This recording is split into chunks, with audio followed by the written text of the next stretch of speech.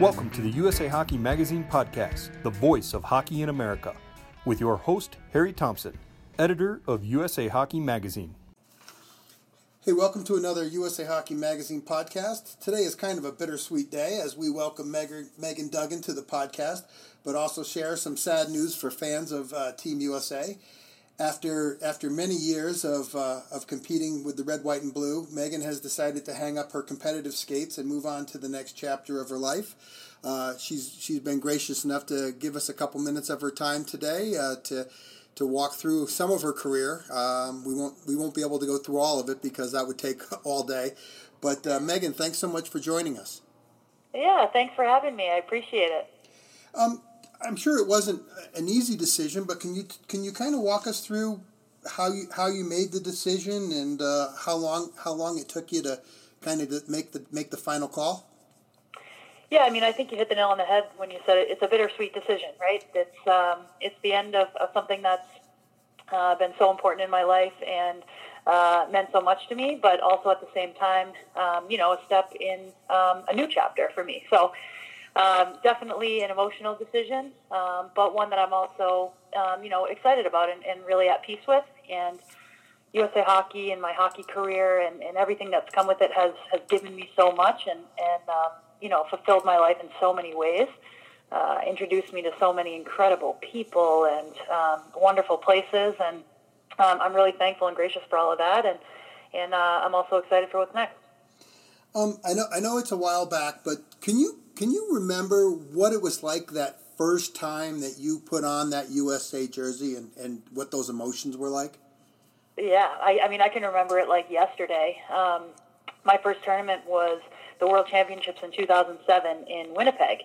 The biggest thing for me was some of the women on that team were women that I had idolized my entire life and, dreamed of being, let alone playing on a team with or a line with. So it was certainly a special time and a special tournament for many reasons, but that was one. And then also, I remember the little locker room we were in Selkirk, Manitoba for our first game when I put on my jersey for the first time. And I thought back to that moment often, different moments throughout my career as I played in more and more games. And just, I remember putting the jersey over my head and thinking, all the sacrifices and all the different things I had done to get to that point, and just how proud I was to be in that locker room with those women and represent, obviously, a country that I care so deeply about. And, it was an amazing feeling. I think about it often. You mentioned some of your teammates who, in that first World Championships, players that you idolized growing up. I remember talking to you about your memories of watching that 1998 gold medal game when you were, I believe, like 10 years old in Danvers, Massachusetts, and how it inspired you. Well, fast forward 20 years, and obviously what you and your teammates were able to accomplish over in Pyeongchang, South Korea. Can you, how do you want the next generation of young boys and girls to be inspired by what you and your teammates did? Such a great question, and really just what I feel is at the core of my experience and my career, and like you said, kind of coming full circle. Myself and a lot of my teammates were inspired by the 1998 team winning gold. And we built our lives around that goal and that dream, and to 20 years later, achieve that together as a group, and then have the opportunity and the responsibility to then inspire that next generation is something that I know that we all hold dearly and take a lot of pride in and really want to make a mission of doing so. So it's a wonderful feeling to, like I said, have the responsibility to do that. And I'm really proud of all of my teammates and all of the women that have, gone back into their communities or, schools or rinks and worked to inspire that next generation and answer questions and teach and show and, generate excitement about hockey because it's really important to us. And it's something, like I said, we've taken a lot of pride in. And, I only can imagine it's going to be more and more, as hockey and girls hockey evolves in the country. I know that over the last 2 years you've been very busy on a personal level, to say the least. But you've always been, as well as your teammates, and you mentioned this, you've always been such an ambassador for the game, whether it's like after a game signing autographs, doing clinics, going to schools. I mean, everything that you've done to reach out in the community. I was wondering if you had the chance after the 2018 Olympics to do some of that and to just kind of ignite that flame in the next generation.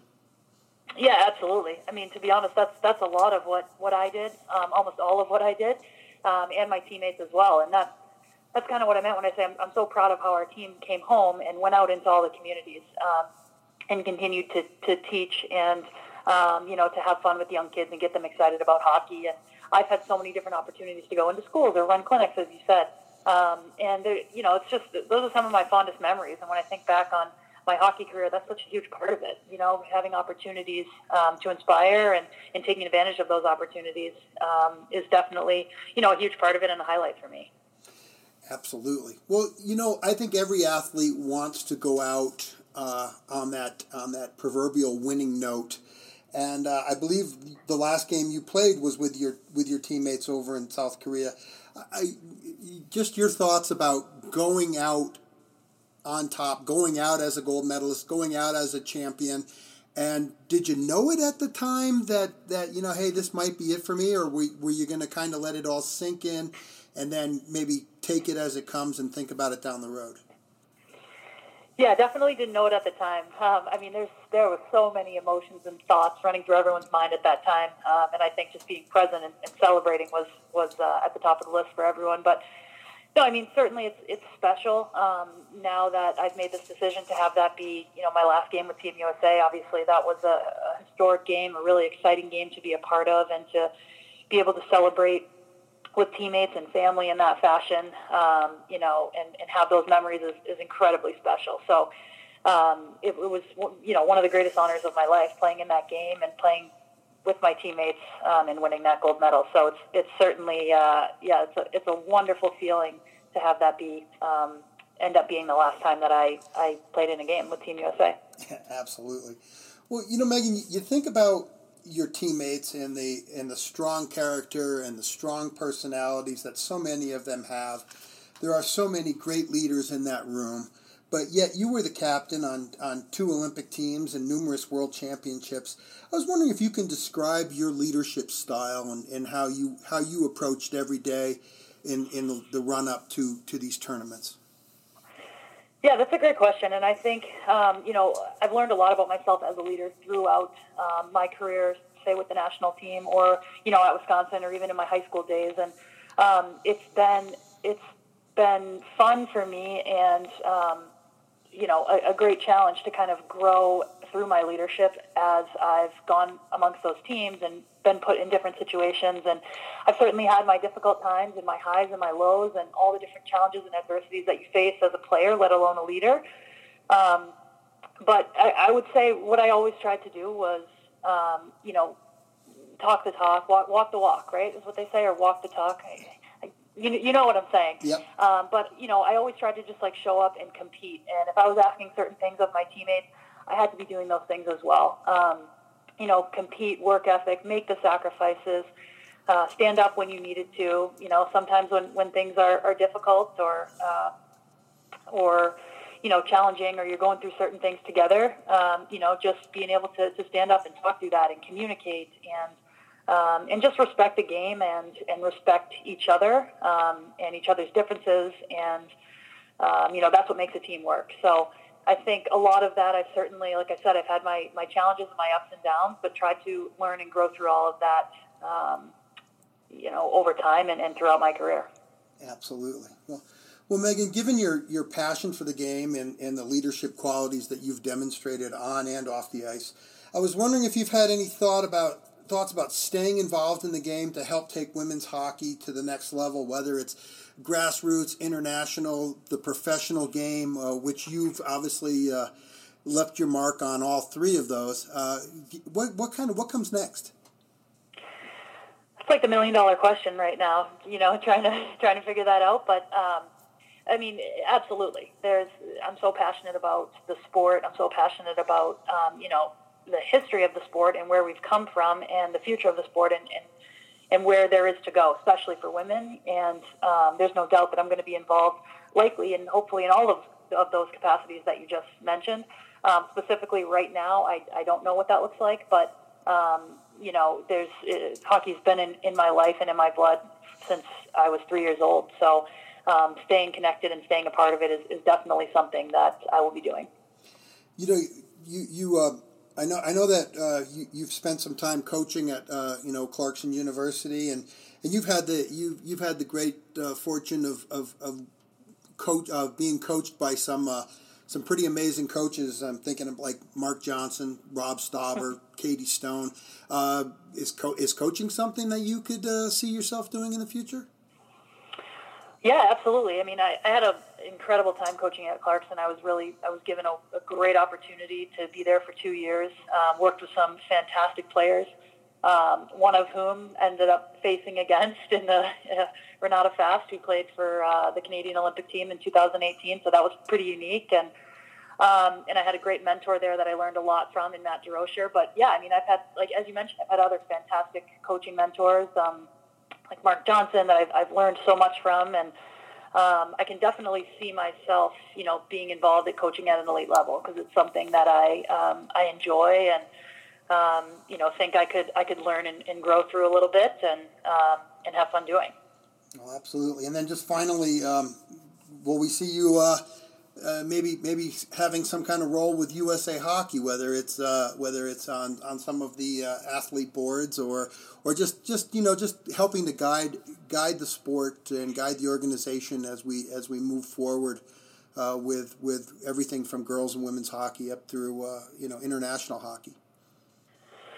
Yeah, absolutely. I'm still involved in some of the different boards and sections, and happy to lend my voice and help and experience in any way possible. And I'll certainly make that clear. Obviously, it's a program that has been so dear to me, and that I have received so much from and really kind of developed and grown through. So I certainly want to be able to give back in any capacity that I can.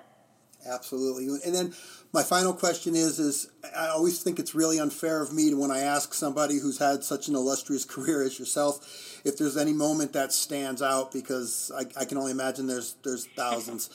But walking or leaving the game in this capacity, I mean, just any final thoughts that you have? Yeah, I mean, it's tough to reflect on that because, like I said, I had so many wonderful memories thinking back over my career, and it's been emotional and exciting, and to kind of process it all over the last little bit. But I'd be remiss not to say, winning the 2018 gold medal with my teammates, and just that one moment of Maddie making that final save and all of us pouring off the bench is, just the pure joy that I felt in that moment, and looking at my teammates and seeing them feel was really special, and obviously something I'll remember as long as I live. Absolutely. Well, Megan, congratulations on your decision, and congratulations on what has truly been a fantastic career. It's been fun to watch you play on the ice, and it's been an honor to talk with you off the ice. You've been an amazing ambassador for the game, and somebody that young boys and girls around the country can look up to and admire. So thank you for everything, and thank you for taking the time today to talk to us. You bet. Thank you very much. All right, and thanks everybody for another USA Hockey Magazine podcast.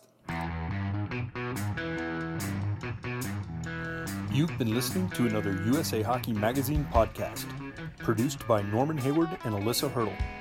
Be sure to follow us on usahockeymagazine.com, as well as Facebook, Twitter, and Instagram. Thanks for listening.